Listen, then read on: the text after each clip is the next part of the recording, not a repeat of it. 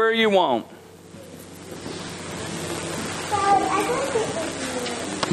Michael, how are you?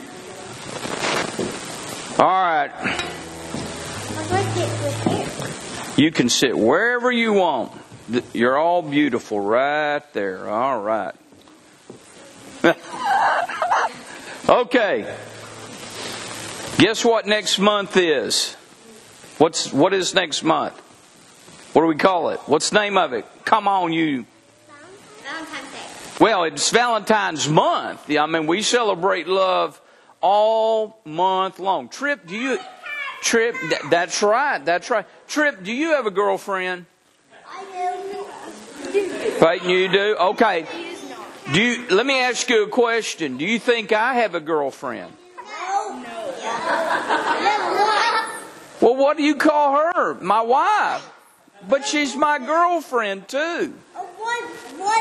Well, look at this. I want to show y'all something really cool.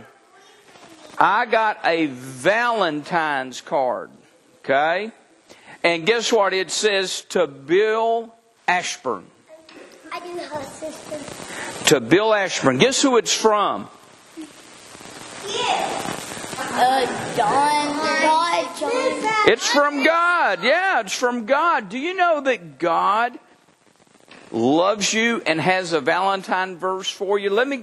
Michael, will you help me with this? It said to look at John, Matthew, Mark, Luke, and John 3:16. You may even have this memorized. In the blue. Can you read it with the blue, or is it covering it up? For God so loved the world that He gave His one and only Son, that whoever believes in Him shall not perish but have eternal life. Wow. Who does that say loves me?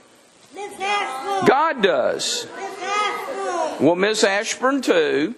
But Peyton, listen, y'all listen up. God loves us very much. And John 3:16 is a Valentine's verse to you and me to remind us that God loved you so much that He sent His Son Jesus to die on a cross for our sins. And people talk about love in our world today, and they especially will during the month of February. But let me tell you what. The one love that will never let you down is the love that God has for you. People will let you down, but God will never let you down. And He loved you so much that He has sent His Son to die for you. Here's your responsibility. You have to believe Him. God says, I love you. Here's my Son. You have to believe Him. It's called faith. It's called belief. And so some of you are almost old enough to make that decision to believe in Jesus. Some of you are trying to figure it all out. But when you get old enough, you need to be sure and do it. Because He is a love that will never, that's right, He'll never let you down. Okay? Let's pray. Lord, help these kids to understand how much You love them and how much You care for them.